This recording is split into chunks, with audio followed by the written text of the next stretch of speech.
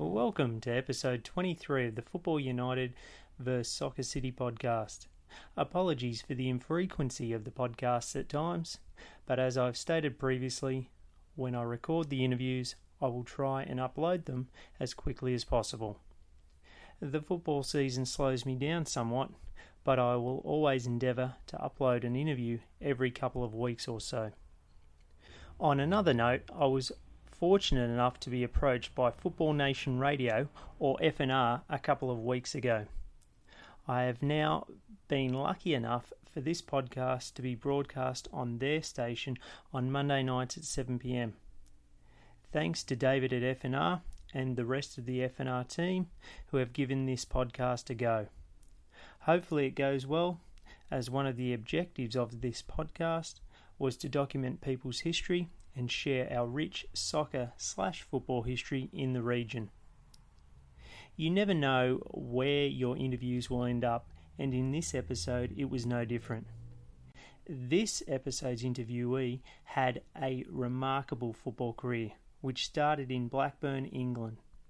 In his teens, which was in the 1940s, he played with his school, St Albans, and the Bangor Boys Club. It was here he started playing in representative teams as part of the National Association of Boys Clubs, culminating in his selection for the England Boys Clubs team. In the late 1940s and most of the 1950s, Wilf Billington played professionally with Rochdale, Blackburn, Workington and Oxford. He then came out to Australia and played for Balgownie, South Coast United, and had a very brief stint with Melbourne Hellas. Wilf is in his late 80s now, but still has a very good memory. He recalls different bits and pieces about his professional career, including being managed by Bill Shankly while at Workington. There is some material that comes out of left field, such as the new movie about the Manchester City German goalkeeper, the Suez Canal, skiing in Cyprus, Mount Troodos, and the Beatles tour in Australia. A big thanks and respect to Wilf for doing the interview and his son Sean who organised this interview. Thanks to all the listeners of this podcast and the supporters of the social media pages. It is greatly appreciated. Please note there is some slight profanity in this interview, not enough to warrant an explicit rating, but for the people who need this information, I have supplied it. So once again, please enjoy this interview.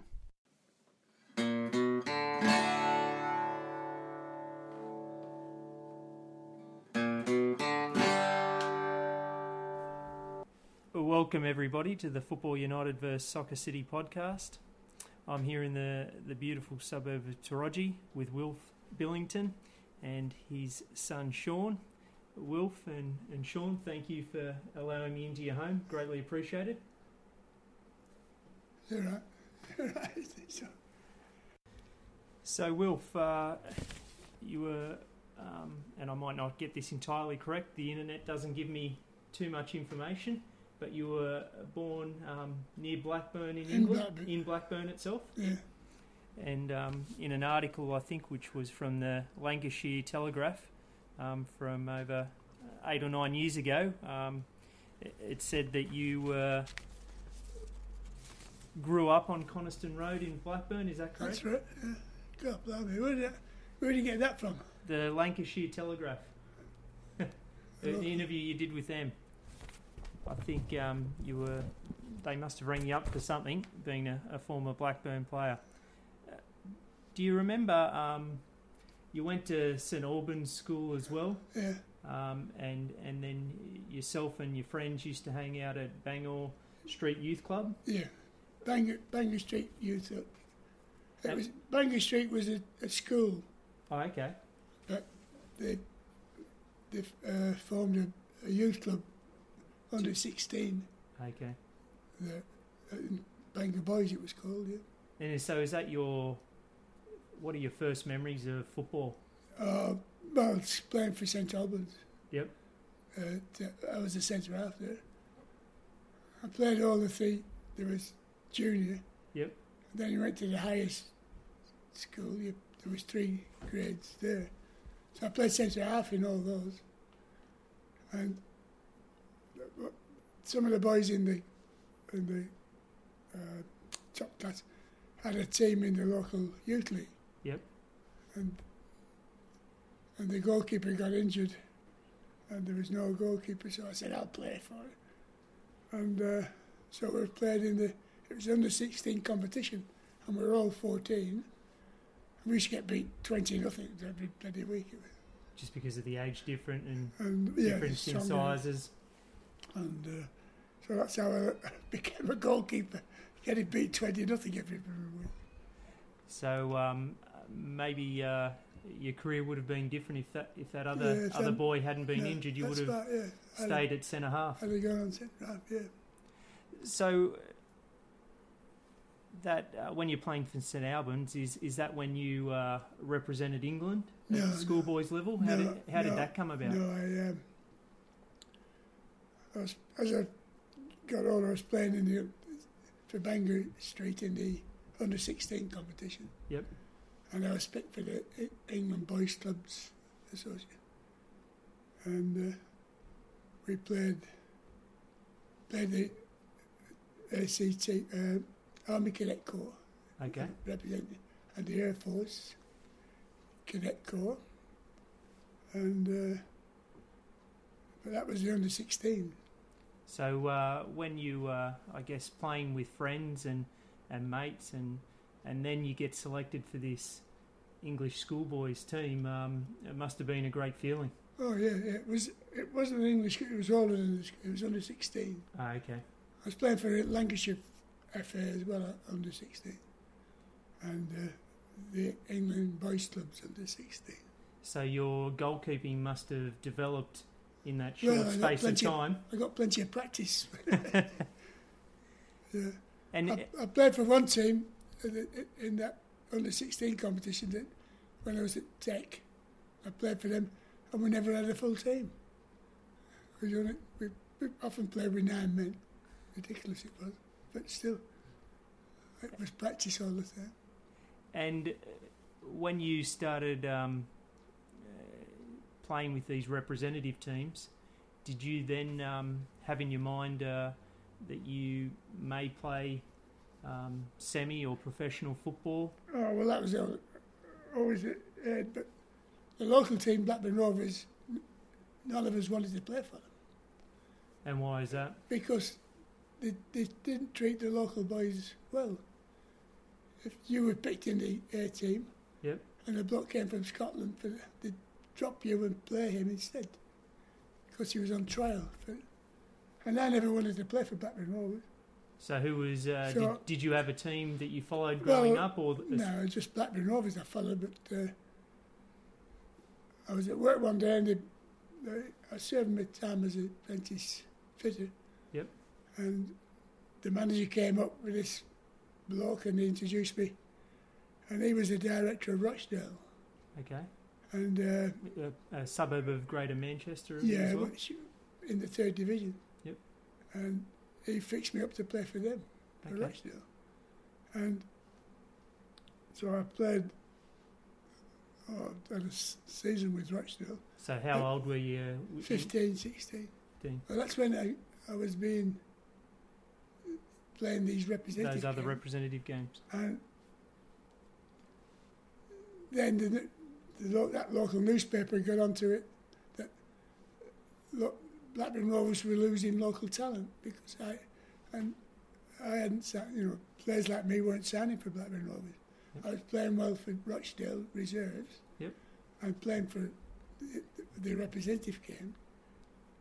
So they had this article and thing, and I came home from work one day, and this bloke sat in the house, and he was from Blackburn Rovers, but not officially. Okay. Because they couldn't approach me. Because of your age? No, because I was signed. I was already with Rochdale. So his intention was to get me to sign for Blackburn Rovers. And I came over about 5:30, and 11 o'clock at night to get rid of him, I said, okay, I'd sign for Blackburn. So that went ahead, the manager at Rochdale said I was a fool, which I was actually. He said, but he got 2 players in. They give him 2 as part reserve, of that transfer. of me going there, which unofficially because I was only amateur. And at that stage, I wasn't old enough to sign professional. 17 was the age to sign professional. So I finished at Blackburn. So that's around sort of 47, is it around there, mid-40s, It would be, just yeah, after the 47, Second World War? Yeah. And they were in this, they just got relegated in the second division. And so I was playing part-time in the A team, the third team, for Blackburn. And I made the reserve grade when I got called up for my national service, Okay. which was took me 18 hours to get to the camp from Blackburn. It was about North East Scotland. It was, so there was difficulty getting away to play. Yep. If I'd gone to in the infantry East Lancashire Regiment, I'd have been at Preston. I could have played it every weekend. It was a lot closer. But I was way up in Scotland, and then the trouble started in Egypt, and they gave us 24 hours leave and then whipped us off to Libya. And we were in Libya, then we moved to Cyprus, and then we moved to Egypt, into the zone. And by that time, about 2 years had gone, and I was back home then. But I was fourth goalkeeper when I got back. So you'd missed 2 years of developing, proving yourself, and obviously playing well, and getting that experience. During that time, the first team goalkeeper, Blackburn, Johnny Patterson, got injured. So I had been sure I would have taken his spot. But I wasn't there anyway. But they bought Reg Elvey from Bolton, who played 190 odd games consecutive, never missed a bloody match. So national service and sort of conspired to you. It was just. It was just unlucky in that sense. Fair, really. So, did you? Was there a chance when you're doing your national service overseas to get a bit of recreation in, or was pretty much just? Well, the only recreation we had was in Cyprus. I played a bit of soccer in Cyprus, but I learned to ski in Cyprus, of all places. Oh wow! It was the Mount Troodos was a big ski area, and we used to be sent up there, and we'd stay up there, and we'd clear the snow. We'd had the bulldozer out and clear the snow on the road, and then come back by lunchtime, and then after lunch we could go skiing. But I mean, you didn't get any lessons; you just got the skis. Self-taught. But if you went there from leave from the army, they had ski teachers to show you. But we skiing in Cyprus, which stacks of snow. You wouldn't think so. I wouldn't have picked when I came here today that we'd be talking about skiing in Cyprus. No. So it's a big ski. You learn something every day. Troodos, Mount Troodos, a big ski resort. It was. I don't know what it's like now. It probably then we went to Egypt, and Egypt was having trouble with Nasser then. Yeah. The zone was the canal zone was where we were, and the Egyptians were trying to get rid of it. And so you were part of, one of the big political sort of ructions or sort of. Well, it was. Of the 1950s. The Egyptians were disrupting the traffic in the canal, and that caused the army to move in. But later on, after I left, and they invaded. Okay, so you were before that, but yeah. Even then, it was building up to that. You couldn't afford to walk around on your own. So when you came back from Egypt, were you then a professional footballer? I went to and then I signed full-time for Blackburn. Signed full-time for Blackburn? Yeah. So did your parents at the time think that had you finished your trade as a fitter? Yeah. So you were qualified, so you could go back to that if but football... I did go back to it when I came to Australia. You did? Okay. Fit. So you always had that in your back pocket Yeah. if football didn't go well. So your parents were pretty supportive of you playing professional football? Oh, my dad was Blackburn Rovers mad. He had a bloody blue and white bloody shirt in his head. Bloody. And what about yourself? You were obviously a Blackburn fan as well. Well, I was to start with. But would you go with him to watch the football? When I was a kid, yeah. Yeah. But he played till he was till about 1937. He broke his leg and he finished playing. He was only playing local. Yep. He was one who he could have had a career in soccer. Yep. But he was in the army at 16 years old in France in the First War. Yep. And when he came home after in 1919, all he didn't want to do. He wanted to enjoy himself. You know? Yep. And he could have gone to the Rovers, but he never did. He played for his local works team until 1937. And what about yourself? Like you said, you'd been to Rochdale, you'd been to Blackburn a little bit before your national service, but when you came back as a full-time professional, were you pretty excited about this opportunity and being a professional footballer? Yeah. It was something, you know.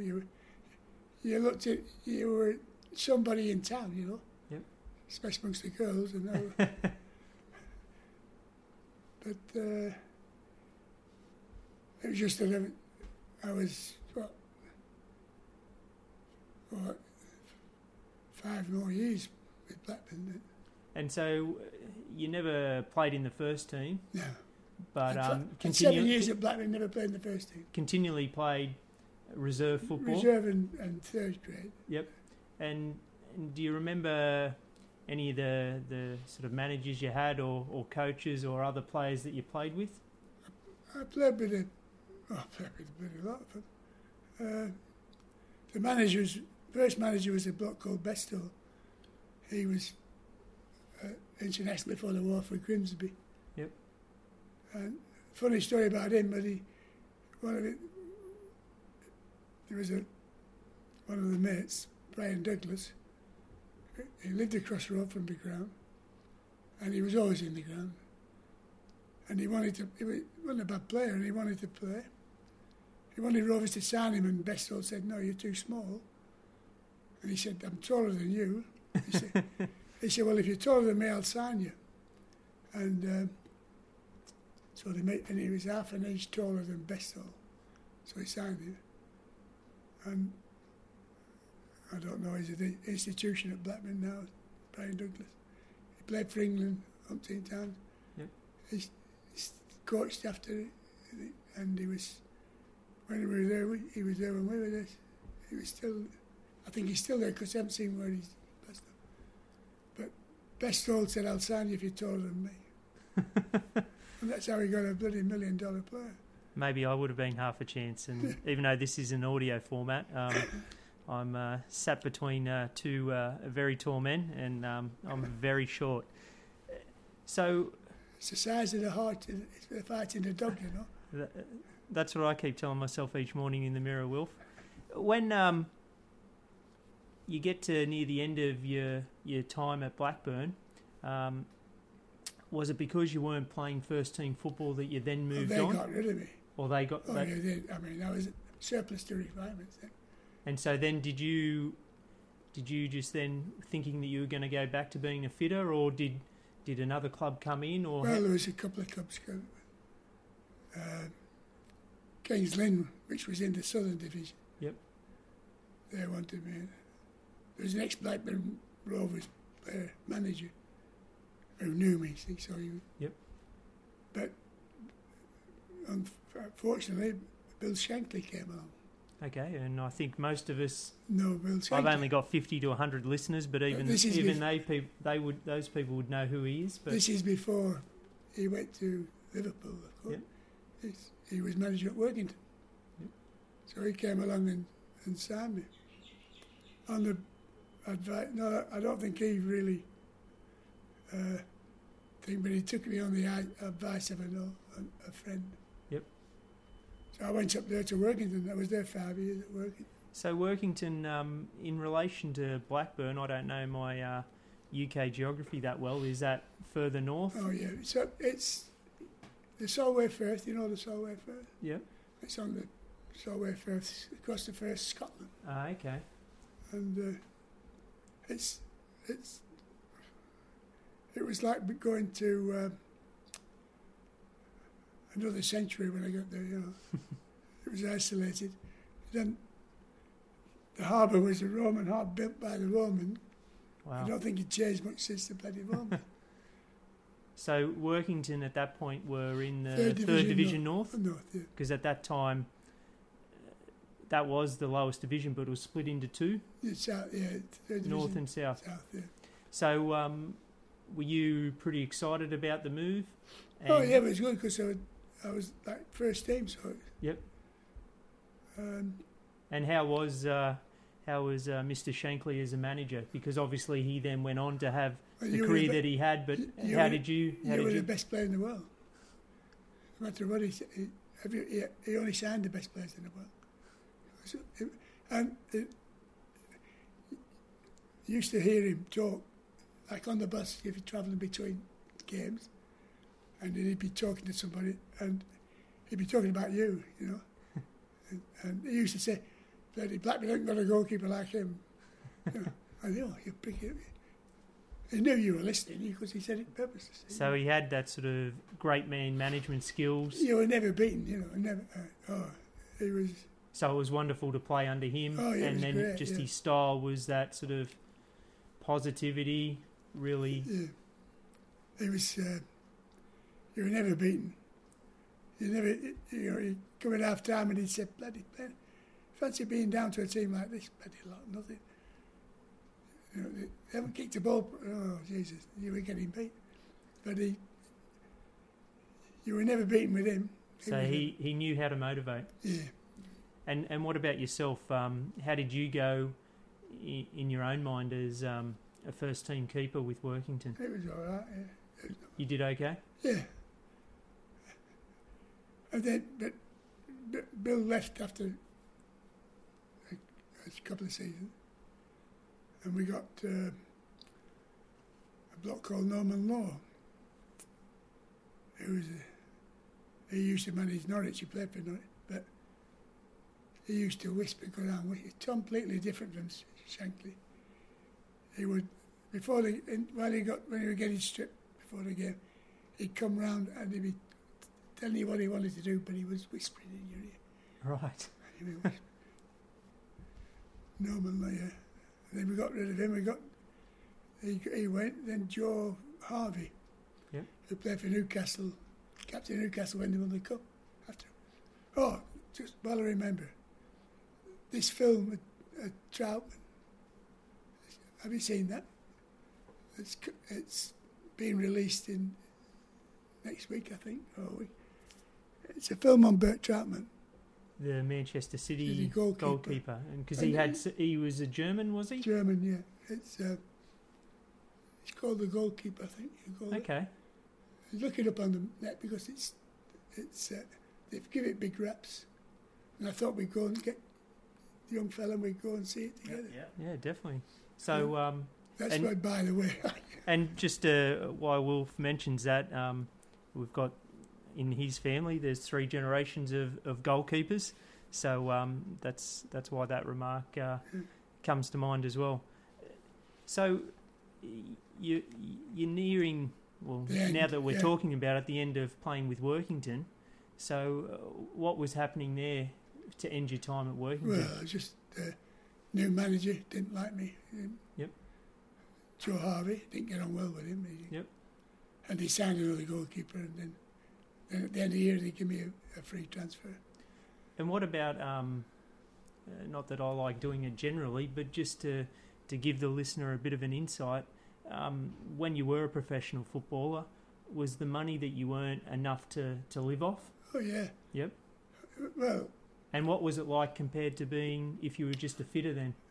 Well, a fitter would be earning, what, £5 a week, £10 a week. You get £10. It's only... It started off at £10 a week full-time and £2 for a win. Okay. When I signed full-time. While I was playing part-time, it was getting £5. Yep. And a couple of pounds for a win. So it was good when, money for you think, but for what you were doing. When I signed in 1947, the weekly wage would be less than about £5 a week. Yep. So you were getting £10 a week, but it stayed at the pre-war level. Okay. Where wages was going up elsewhere in the... Yeah. So eventually, it got up to £20 a week and £2 for a win. And then, like I said, Johnny Haynes, he would think he was the first player that got the £20 At Workington? No, at Fulham. At Fulham. Johnny Haynes was international for England. And we had these floodlit games were coming in. Clubs were having floodlights put in. The lights put in, yep. And they were playing extra games, and they weren't getting any. And the players weren't getting the extra revenue. So after one of the cup finals, I forget which final it was, but we had a big meeting at soccer players in London, in Wembley, after the game. So was it like a players' union meeting or player association? And they voted there not to boycott these games unless they were paid for it. They were paid. And the first, they were big, these floodlight games. Like Wolves was big at the time, and they were playing Moscow Dynamo. Wow. Midweek, and getting great crowds, and the players weren't getting anything from money. that. So they had this meeting, and so player power stepped in. And it was funny. Tommy Banks from Bolton, he got up and said he had this buddy crying. He had everybody crying. How his mother battled and brought him up and all the rest of this bloody money. And afterwards, somebody said to him, Tommy, your parents had a chip shop. He said, I know. He said, well, why did you go on all that? He said, just to get them stirred up. Everybody was bloody crying about Tommy. But it worked. And it was... and we got paid, we finally got... And what about, just generally speaking, from a society perspective, because everyone had come out of the Second World War, and so during the 50s, was there a sense of optimism amongst the community generally that things were getting back to normal? I don't know, really. Or it didn't really affect you too much? No, well, I had a good war. No, my dad, hardly saw my dad. He was away again. He served in the First War underage, and he served in the Second War overage. He put his age down. And I hardly saw him during the war. In fact, he came home from the war, bloody hell. I was going out, and, like the weekend. I wouldn't get home. God knows what time we get home. He's been out the dance and everything, and my mother wouldn't know what time I came home. And the mob came home and got. If I wasn't home at bloody 10 o'clock, he was ringing the bloody police saying I've bloody lost them. So it was a bit of a shock, because he wanted me to succeed at soccer and be fit. And probably do what he wanted to do himself. That's right, that was great. And what about at Workington? Who were some of the other? You spoke about Bill Shankly and a couple of the other managers, but who were some of the other players that you played with and that you can remember that you worked with them and became good friends with? The fullback I played with at Workington, I'd watched in the 1945 Cup final. Jack Beattie played for Charlton. Oh wow!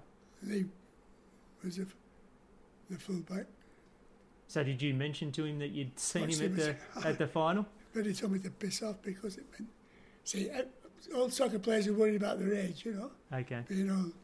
And who else was... There was a little bloke who used to piss me off. He said, piss off. Because you were showing admiration and respect, but they didn't want to show their age. Oh, yeah, that was it. At Rochdale, that's the one. My dad we came back before the war. We used to go and watch Blackburn. He'd take me to Blackburn, watch the Rovers, and then the following Saturday we'd go to Preston and watch Preston. And at Blackburn, I had to crawl under the turnstile. Yep. But at Preston, you couldn't, because the turnstile went right down to so he had to lift me over. And nobody bothered. He said, wait while I get the dog over. Lift me up and put me over. And then he put me down on the ground where the track goes round. Yep. And I'd sit with all the other kids. And to get down there, often you had to go over the top of the heads of the crowd. They'd hand you down. Right? The crowd was all packed up on the banking. And they'd hand you down over the heads. And then you'd sit there and wait till your dad come and pick you up after the game and it'd all gone. So I was at Rochdale and this Hughie MacDonald. Preston had two MacDonalds, Hughie MacDonald and Frankie MacDonald, two brothers, both Scottish international, playing at Preston. And there I was at Rochdale, and there was Hughie O'Donnell. There was a kid who used to watch when you were growing up. I used to say, I used to see you before that. Piss off. Get away. And then the last game of this, I'd signed near the end of the season for Rochdale. And I hadn't played. I played in the reserves a couple of games, but they took me with the last game of the season. The manager said, you'll come with us. First team, yeah. With the bus and everything. And lunch on the way, dinner on the way back. But it was at Rotherham. Yep. And Rotherham hadn't lost a game at home all season. And they drew, Rochdale drew. And we came off. The bus had a bloody hammer in his hand. Somebody had thrown a bloody hammer. How would he get? The crowd. It was famous, notorious, was Millmore for a bloody crowd disturbing. But anyway, they took me with them, and this Hughie O'Donnell was the 12th man of his reserve. Yep. And he said, how much are you getting? That's what I said today. I said, I'm not getting nothing. I'm an amateur, And he was only worried about the bonus, win bonus, draw bonus. And when he found out I was only an amateur and hadn't signed professionally yet, he was quite relieved, and I thought, shit, he's a bloody Hughie there, Scottish international, and he's worried about a couple of pounds. And so my idol had cleats at basically. I used to think the world of him when he was playing. Well, that's sometimes the risk when you meet your idols or people that you look up to or watch when you're growing up. So, was there anyone else at Workington that you can remember, and the position they played in, and the time that you had with them? Was Keith Birkinshaw there? No, he came after. I was there when he came to play. I left the same season. We were in digs together, Keith. Because he finished manager of Tottenham. Yeah. Okay. He thought the thing. So at the end of your time at Workington, time had just, like you said, the former Newcastle player Joe Harvey didn't like you. No, I didn't. And you just didn't get on, and then you were given a free transfer. Yeah. So is this about the time that the potential plan to immigrate to Australia came about, or how did that happen? Well, I got married. Yep. I got injured last little game I played. I did my knee, and I had to come off. And I was getting married a couple of weeks. But there was my prospective wife was working in London. She was a teacher. And there was this place in London that treated players, footballers. And I had this bloody leg, this knee. I could hardly walk. I went down to London, and I went to this clinic, and they looked at it, and they sorted it out a bit. And I got married, and then I signed for what was Oxford United, which was not King's Lynn, was, I forget the bloody name. Anyway, it's Oxford United. Yep. And I was going to, by that time this summer, I'd agreed to emigrate. Been down to Australia, has got all the forms, filled them in, sent them away. And what brought about yourself and your wife? Was it about opportunities, or was it about just having a different life? She was working at a school with an Australian woman who was over there for a while. But I went to the Lords to watch the cricket. Yep. And it was rained off. So I thought, bugging it. And I went down to Australia House. Yep. I said, I want to go somewhere where there's bloody sunshine. So I came back. It was lunchtime. I went to the school where she was at, and I got her out. I said, we're going to Australia. And she said, good. So, great. So she was working with this Australian, and the Australian girl said, I'll sponsor you. So that was it. But in the meantime, I signed for Oxford. I only played half a season because I left in January.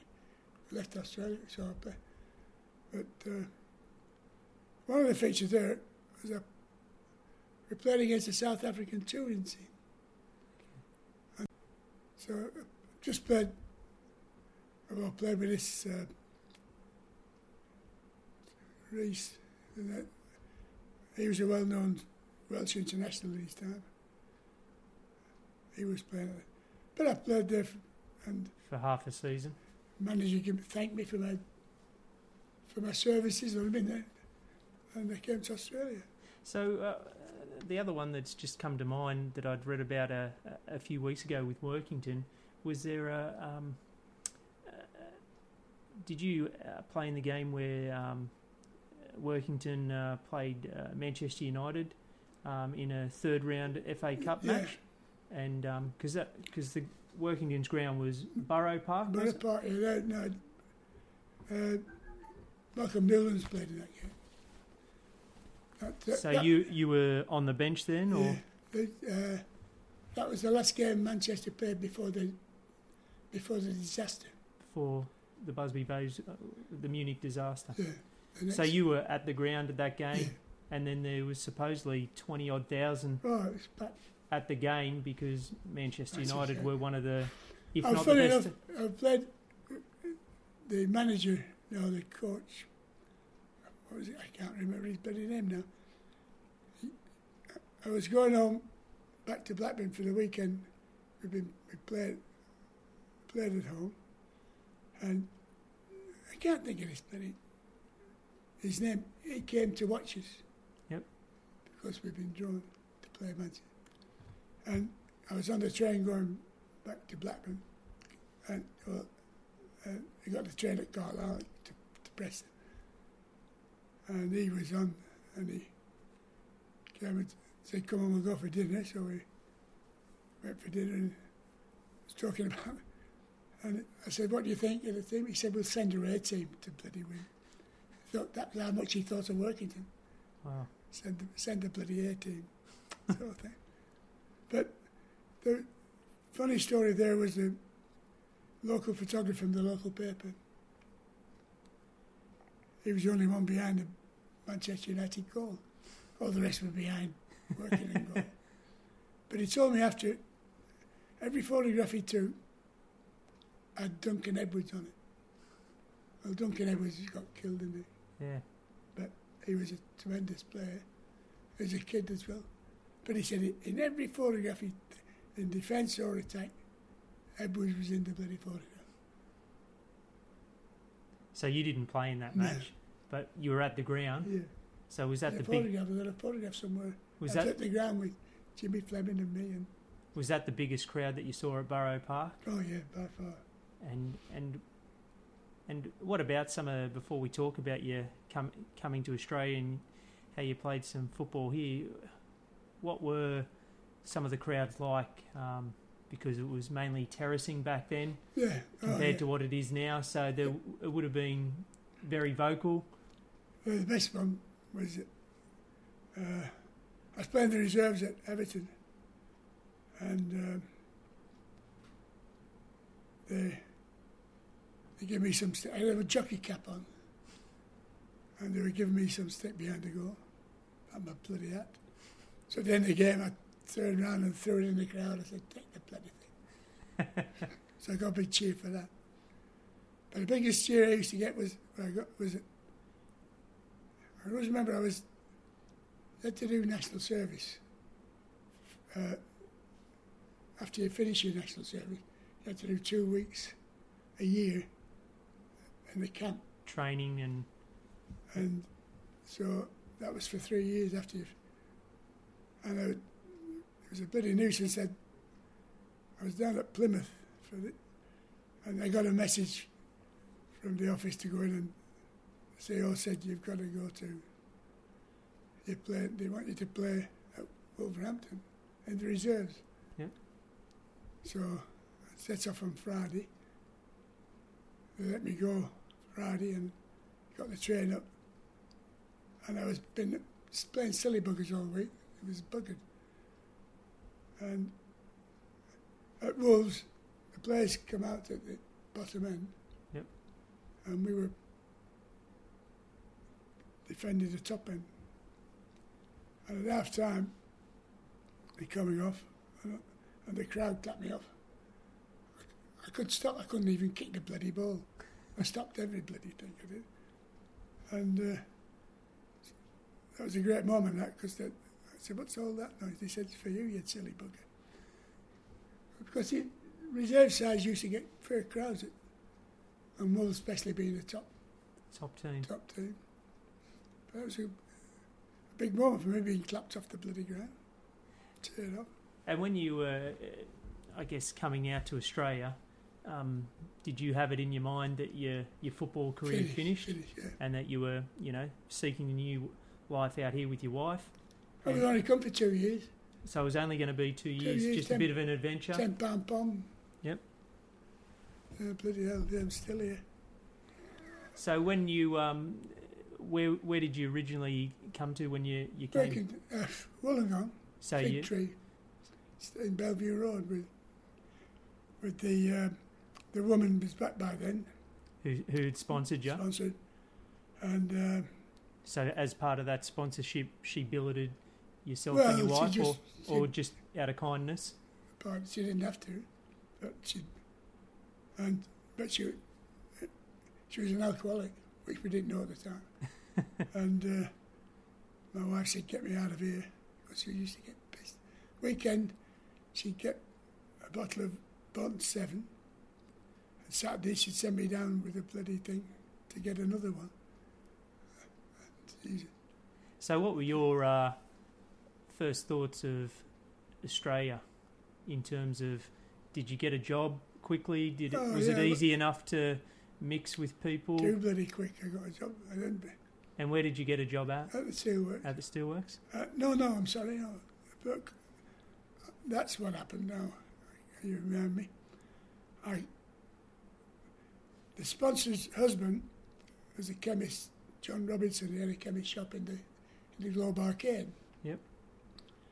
And two blokes had gone in there, and he was talking, and he said, "Oh, I've got a goalkeeper at home." He said, "Come from me."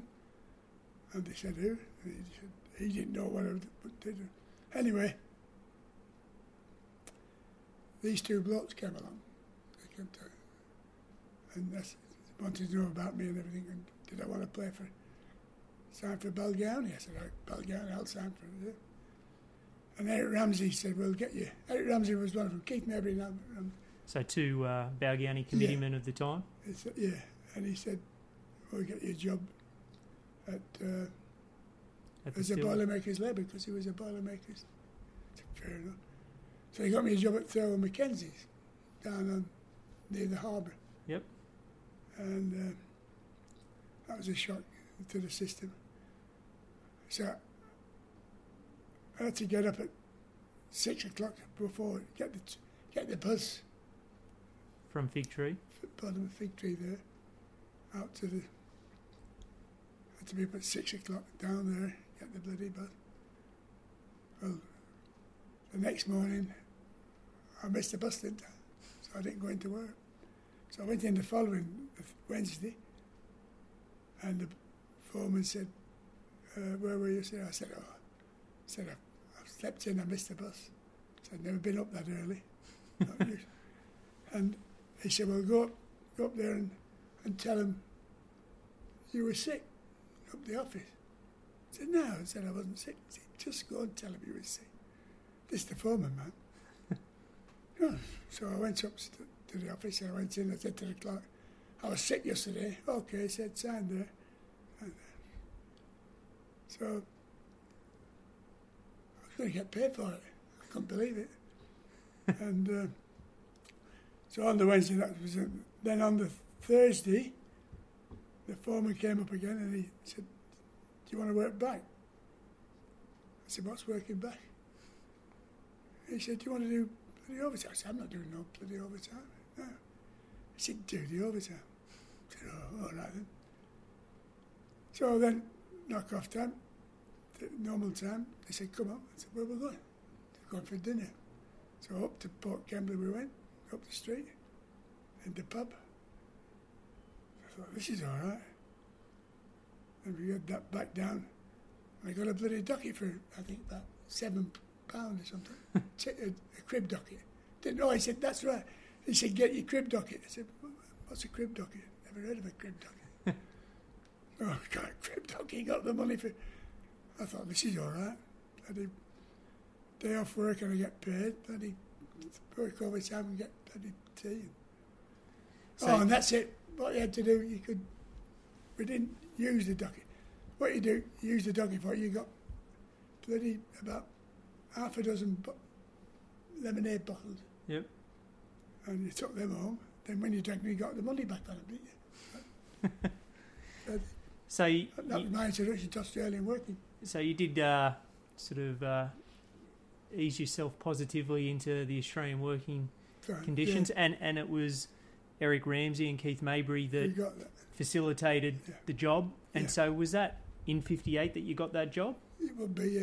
So did you... Seems that hard there. And that was in near the new year, January, February, or earlier in the year? March, yeah.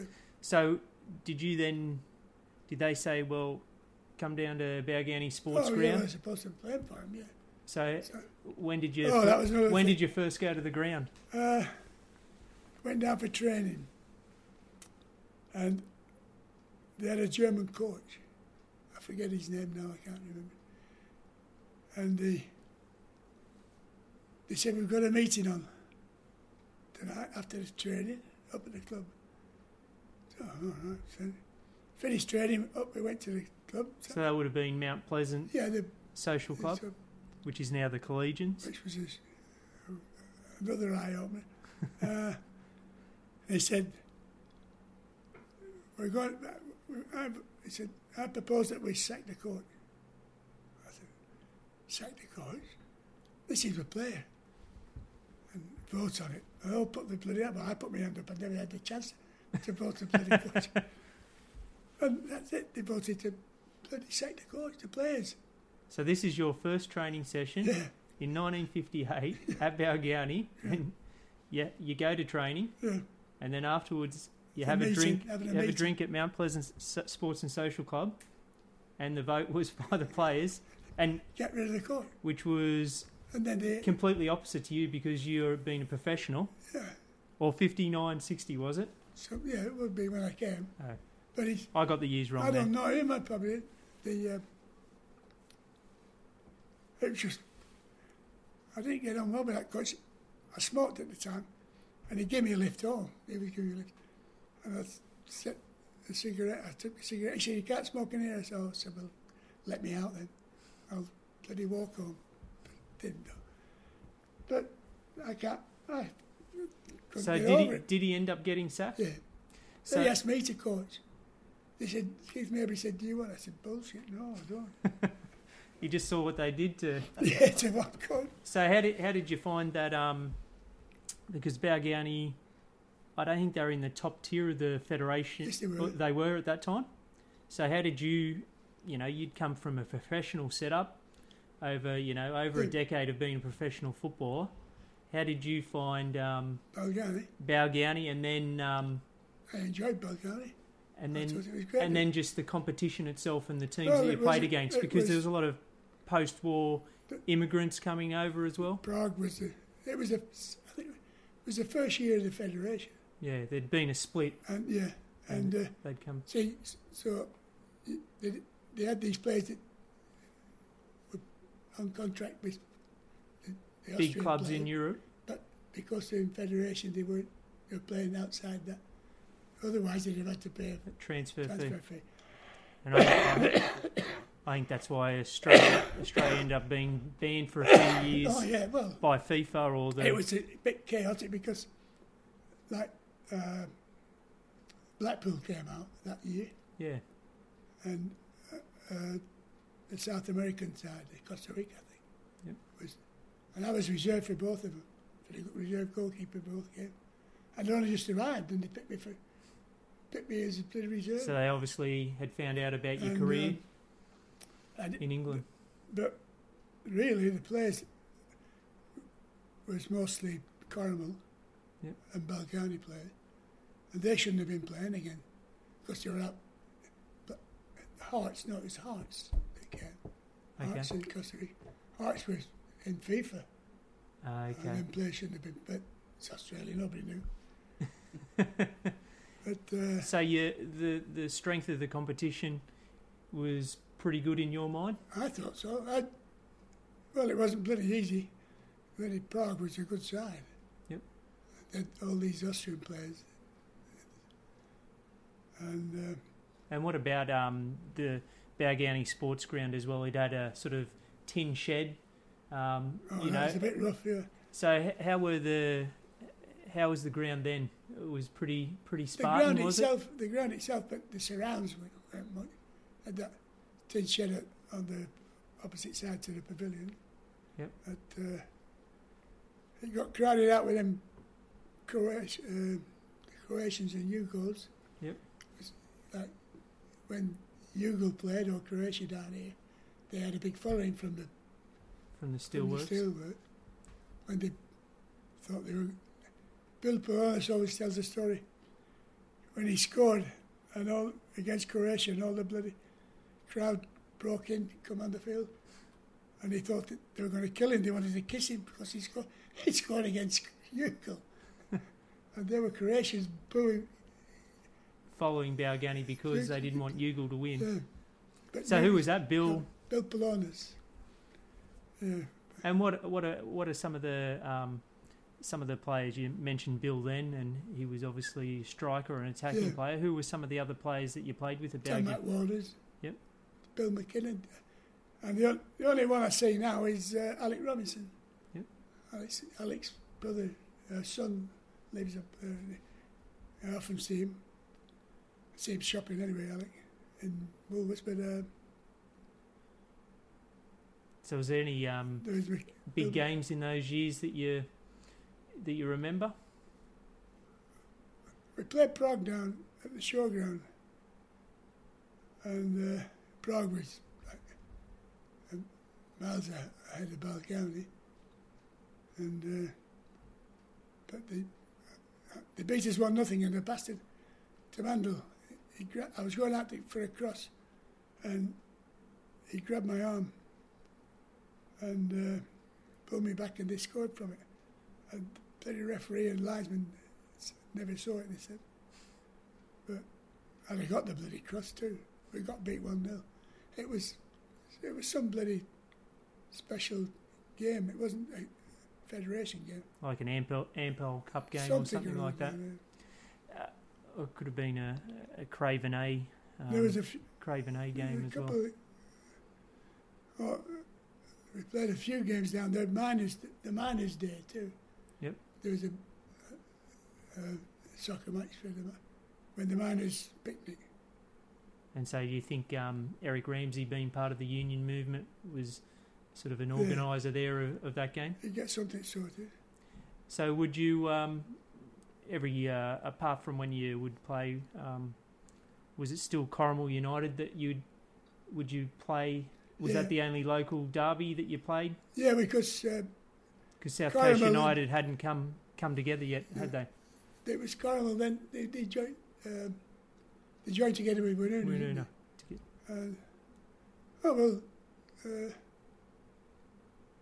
When was that? It would have been Corrimal United. It was because I think Corrimal United were in that 58 and they 50. won it. They won it, didn't they? They were first pretty year strong. of Federation. Yeah, they might have been. I think. I haven't got the records on me. So, did you remember the local derby? Oh yeah, Corrimal big. Oh, that was terrible. That this bloke I worked at Phil Mackenzie's with, I was his labourer at Franklin. I forget his bloody name now.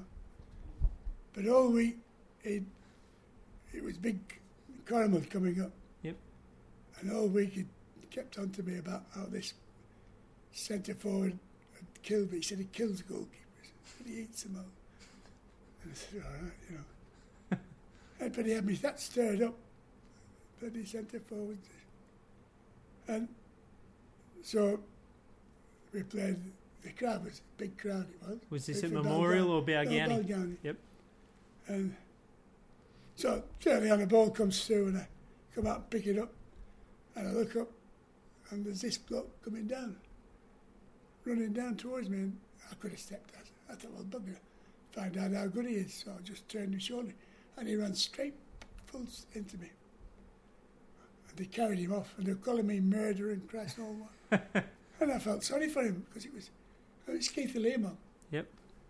Now, Keith was a good player. You Yep. know, I have a lot of admiration for him afterwards because Then you... but I didn't know him from Boris Hope then. But he just ran straight into me, the silly bugger.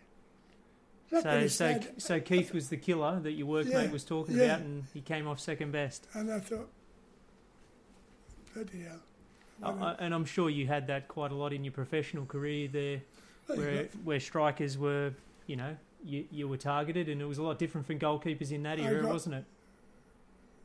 First game for Workington, played at Darlington, and they had a centre forward, Davis he was called, and he was notorious for thumping goalkeepers. And I sidestepped him and he ran right in the post. How was that? Hit the post. I said, serves you bloody right, you silly bugger. But that Katie was a good player. And Corrimal, I thought Corrimal was a really good side, you know. Yeah, well, they were the team of the 50s. Terry Over in goal, the two full-backs. The half-back line was good. There's Young, Bobby Bignell, yep, and Phil Peters. And some big names. Excellent bloody defence. And they had Dookie Burns, who was Dookie was Dookie. I played with Dookie at South Coast, but he had no heart. There was another one that I thumped him and he never came in the bloody hour half next after that. But he was a funny bugger. But there was, and Teddy Drain and Yep. that Corrimal was a good side. I had no doubt about that. So still pretty vivid in the memory in terms of... Yeah, but Balgownie might not have been as good a players, but they bloody stacks of heart, the Balgownie players. And what about, were they... Afterwards, you'd drink at the Mount Pleasant Social Club if it was a home game? Yeah. Is that right? Yeah, And so it was a pretty, like you said, family-orientated social club, or was it pretty hectic in there after a few drinks? Well, not really. I don't know. I don't remember any hectic times up in there. But it was good fun nonetheless. They were good mob of lads. And Balgownie were playing in the black and white quarters at that time? Black and white, yeah. And then you as a goalkeeper, were you just in green, or what colour were you in? I forget, that'd be green. Won't be green. I think we changed the jerseys when I was there. Yep. The players decided to play in the all black. Yep. Shirt. And it had the numbers on the front maybe as well? Can't remember, is it on the back? I can't remember on the front. But I remember the players decided they wanted a different strip. I think they got all black. So it was definitely a different way of behaving as a footballer over here compared to where you were. Oh yeah, but yeah. There was more socialising with the Balgownie mob than you would. As a professional, you just It was want to your get job. home. Yeah. So you had a couple of seasons there with Balgownie, Yeah. and then how did you move to South Coast United come Well, about? Jimmy Kelly came out, Okay. and we got together. Jimmy played in that game. We played Blackpool at Workington. Okay. And anyway, he wanted me to come to Corrimal. So for the listener Which was South that Coast, doesn't realise, he was a big player back Jimmy, in England, wasn't he's big at he? Blackpool. He was Played, one of the top 10 players in the league. And he was top player in the first division of the English first division. And playing with the top team. And Stanley Matthews. Blackpool were like the Liverpool, Man United or Barcelona of the 50s. Yeah, Stanley Matthews played for Stan Mortensen. But, so he knew you and then gave you a call, did he? Well, I forget but he wanted to sign me, but Balgownie wanted money, which I didn't agree with because they got me for nothing. I didn't see why they should want. Yeah, it doesn't seem money. fair. So at that time I bought a block of land, and I said, "Sell the bloody thing, and we'll go home." So I said to Travis, somebody at Balgownie, it might have been Ramsey or Eric, Katie, that I'm going home and there's the bloody thing, sold the bloody hat. So they thought they'd pull a fast one and let me go free to South Coast, knowing that I was going home. But I wasn't going home. So I signed with South Coast. But it was, Jimmy was there. They'd amalgamated the year before, hadn't they? Yeah, with Woonona. Corrimal and Woonona had them. I was trying to think, but where Woonona were playing was... Woonona at Balls Paddock. Yeah, Woonona was in the local. Yes. Corrimal, it was Corrimal in the Federation. And then they amalgamated, it became Corrimal United. Yeah, Corrimal United merged with Woonona in the Federation. Yeah. And then they then became South Coast United. Yeah. And moved out and to Woonona. Balgownie changed the name eventually. They had 2 years where they merged with the Greek club Hellas. When they went and were Wollongong Olympic in 64-65. There was... they moved... when Davy Charles. Yeah, that was later on in the mid-70s. They'd merged Tom- with Safeway That's right. and were Balgownie for 1 year and then became Wollongong City for 2 years Yeah. with the likes of Hugh Tinney and... I was involved with them then. Okay, But anyway. we'll get to that. Yeah, oh, jeez. So South Coast United, Jim Kelly, he, from what Adrian Ringland said, that he brought a lot of professionalism Oh, well, he did. and a lot of interest in the game on the South Coast. Well, of course, he certainly revitalised that soccer. Because he was good at PR, Jimmy. Yep, because he had his own article in the Mercury and got to write. He became an insurance agent. And that didn't surprise you? No, because I got him the job. By that time, I'd left Steelworks. I went to Steelworks as a labourer. Phil Mackenzie's a labourer, but I thought, bugger this, I've got me fitter. So I went to the Steelworks as a fitter. And again, being a soccer player, the superintendent was a soccer fan. And the bloke called, I forget his bloody name now, he's an old bastard he was, but he was a Balgownie fan. So I got the job, no problem. But so by that time I was working as a fitter. And where were we? Talking about how you got Jim Kelly in insurance. Yeah, well, that's right. But I also, I worked a bit at the Steelworks for 12 months. Then there was a bloke at Balgownie, called Rooney. He didn't play, he was a Scotsman. But he followed Balgownie and he was an insurance agent for this insurance company. So I got a job with him for 18 months or so. That's pretty hopeless. But this bloke came down from Sydney, the manager for the insurance, and he said, "Do you know anyone who'd like a job?" I said, "There's only one bloke down here. He's Jimmy Kelly." So I said, "Who's Jimmy Kelly?" I told him. And he said, "Well, tell him to come and see me." So I said to Jim, "Go and see this bloke." And so Jim went and got the job as representative of the region. This insurance company. And then he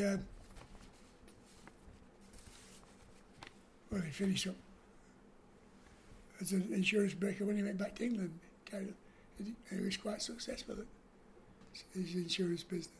So in that sort of 62, 63, 64 seasons that you played with South Coast, they were pretty successsul times. Yeah. And were you part of They won the grand final. Were you part of the grand final team that played Apia up at the showground?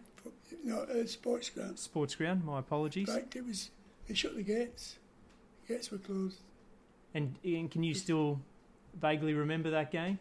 Oh, I remember it because we won quite easily.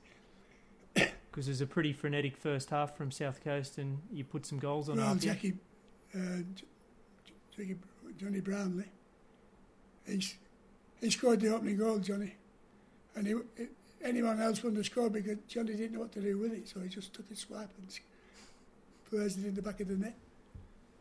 But the funny game about that was they had Giacometti played for Apia. Yep.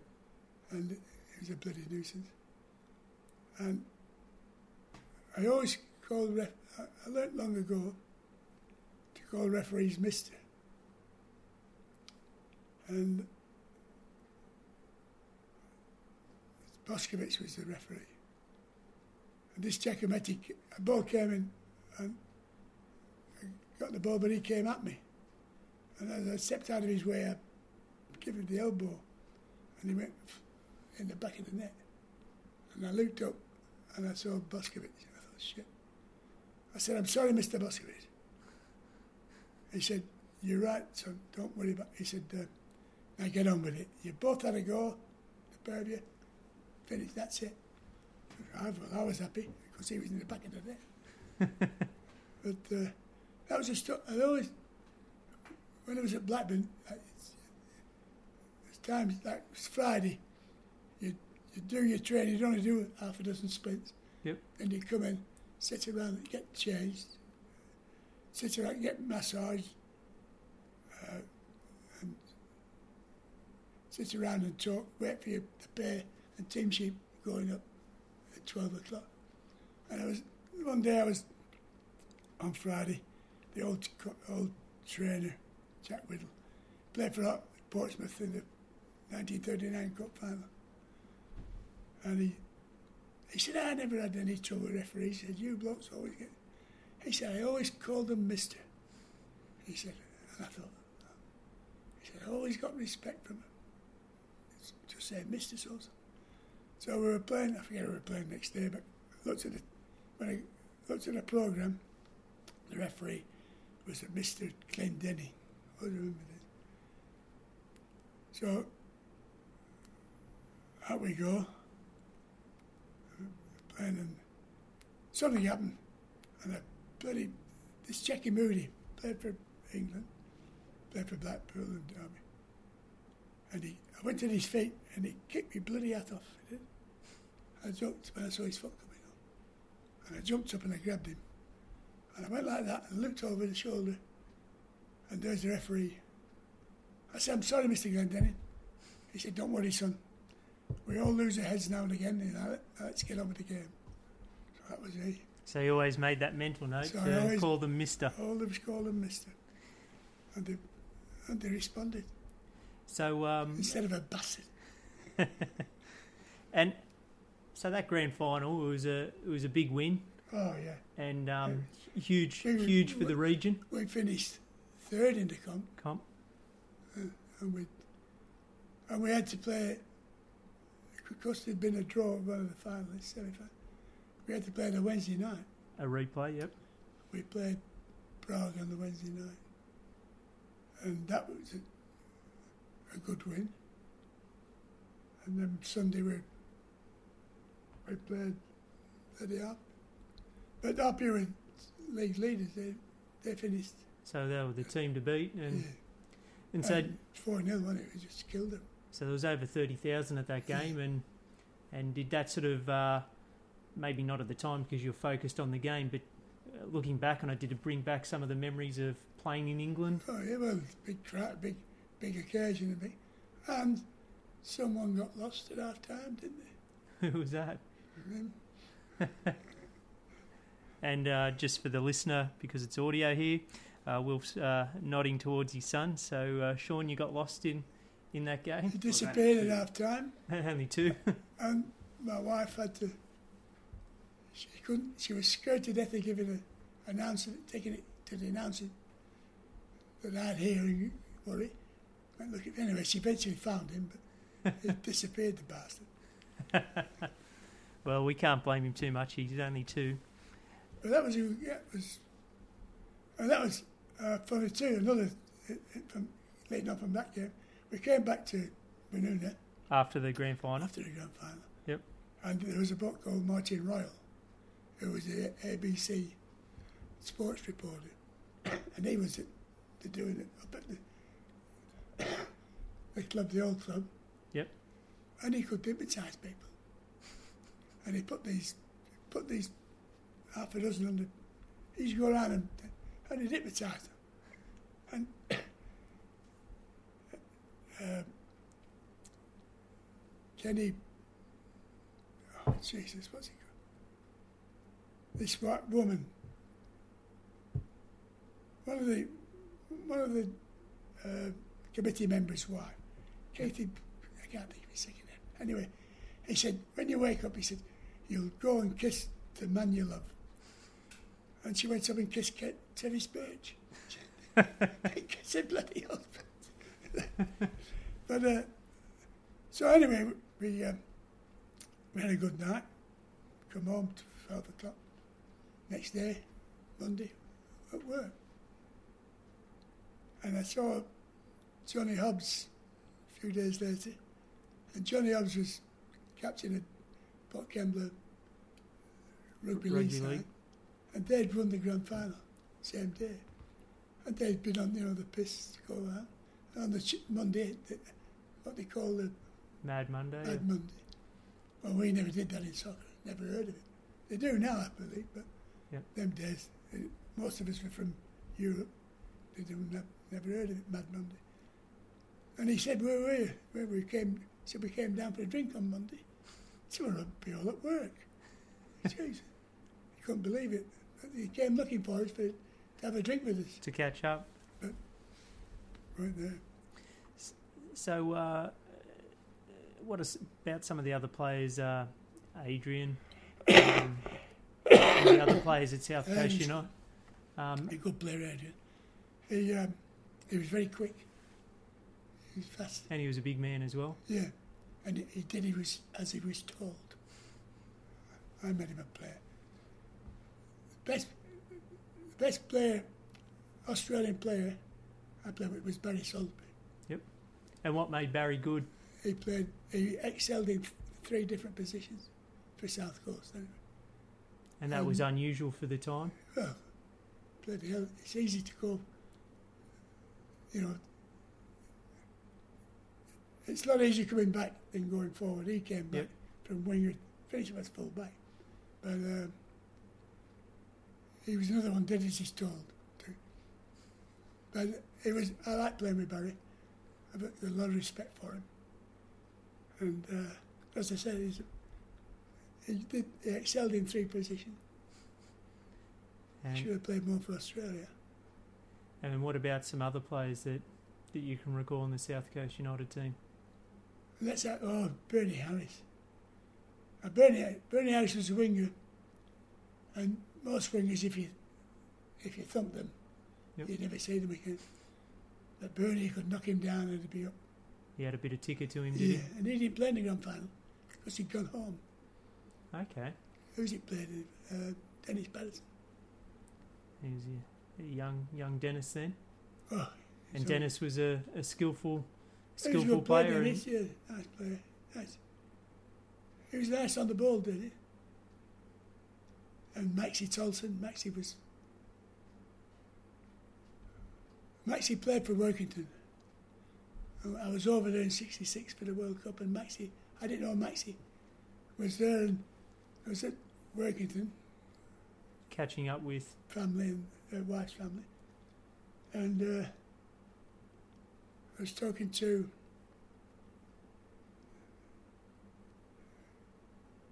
who was the manager then? Must have been Birkinshaw. He said, well, I'm going to play from Australia. I said, who? Oh, he said, Tolson. I said, Christ. And then that morning I was walking up the road and Maxie was coming down the road. And he said, look at that. And he had this handful of money. And he said, just see you. He played 3 games over Easter. Okay. And he got paid 3 bloody.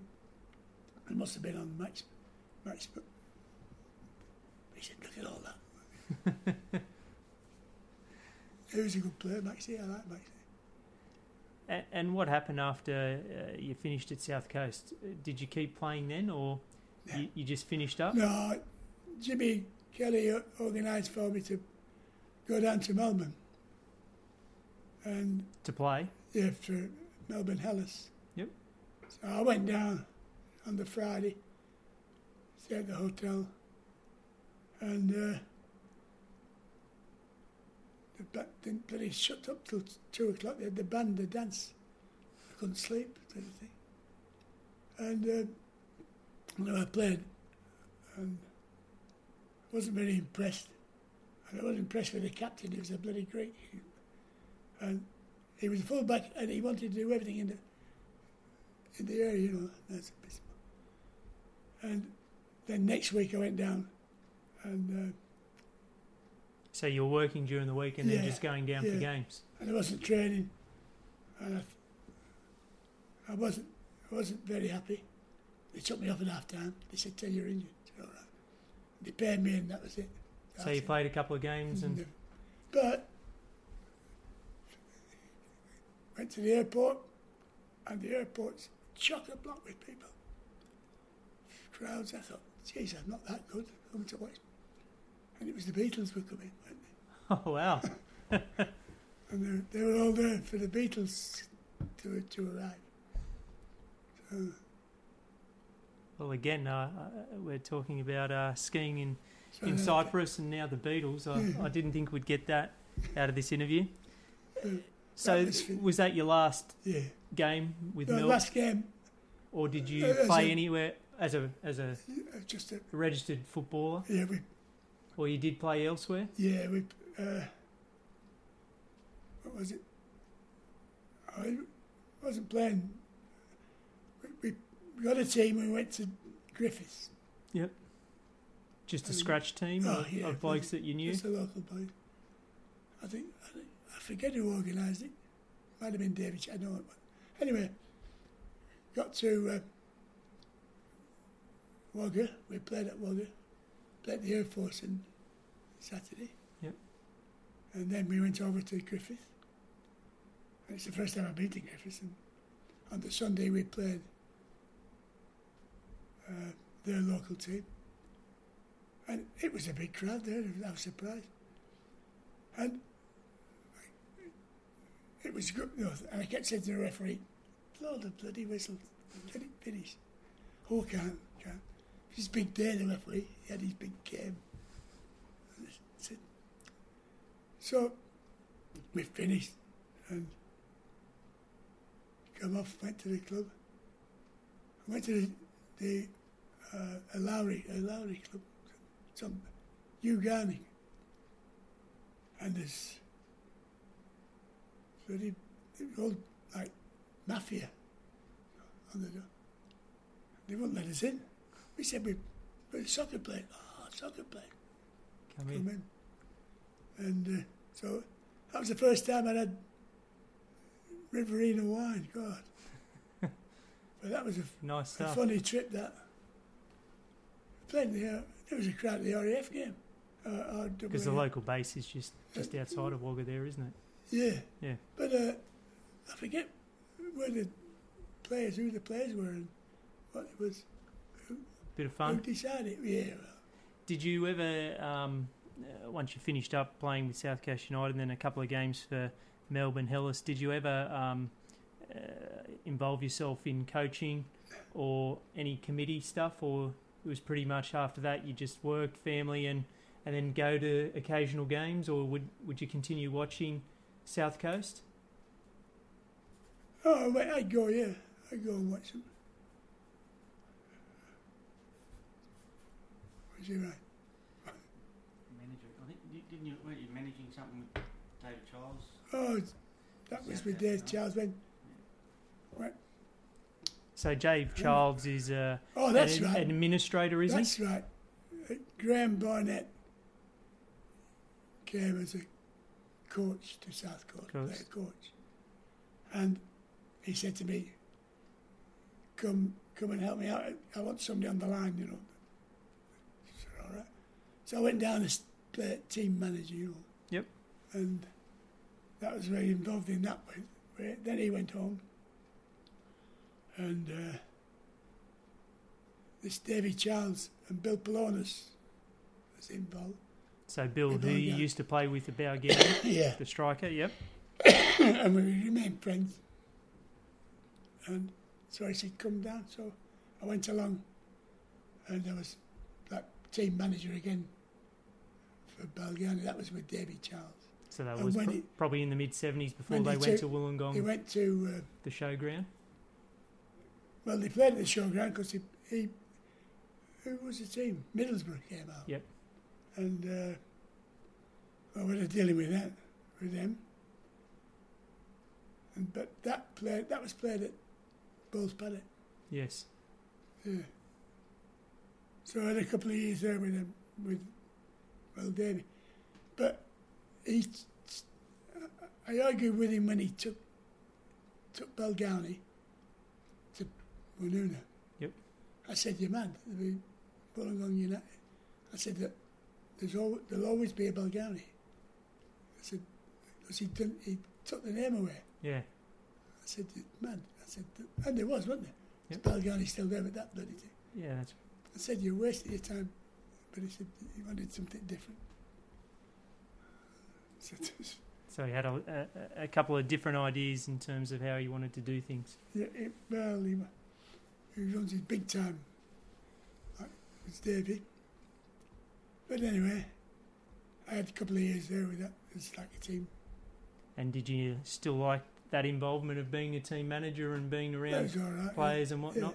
Yeah. I didn't really miss it or when I left it. Yep. When you, because originally you came out for 2 years, obviously you're still here. Tell me about it. You obviously enjoyed the lifestyle and the area, so there's no regrets there. I had a better life here than I would have back home, I think. Yep. I don't know. But took it for the best. And what about in terms of your son and grandson? I'm not sure of any other siblings or any other children or whatnot. How do you see? He played goalkeeper. He did it on his own. Yep. Never did. I don't believe in pushing my bloody way. I'm maybe not happy with how the boys going with coaching. But, I think the coaches are different altogether from what I learned and what I see them teaching them now. Yep. And that Australian coach, he's been there Fraser, is it Fraser? Yeah. And I fell out with him years ago. I said he was what I thought was wrong. He was teaching, coaching. But are you proud in that sense that they're playing the game and enjoying the game and they're in the same position as yourself? Yeah. I'd like to do something with that bloody goalkeeping film. Might get there for free. Get the paper involved. All the goalkeepers from around the area. Because it's got fantastic reviews. So the Manchester City keeper, what was his name? Bert Troutman. And so that was that sort of era that you were with Blackburn. Yeah. I never played against him, but he was a prisoner of war. Yep. And after the war, he stayed, won the cup final, played in the cup with a broken neck, got injured in the final, and he stayed on. He was a big German, blonde. He used to get booed a lot, but he was a good goalkeeper. But I reckon this film's outstanding film. Well, is there anything else you'd like to add, Wilf? Like I said, I really greatly appreciate you letting me into your house on this Sunday, and Sean as well. And I'll talk to Sean at another point in time to talk about his career, and really respect and appreciate your time, and thank you very much for talking to me. You're welcome. Thank you. You just leave the cheque. I'll transfer the money to Sean later on, but good. Appreciate it. Thanks, mate.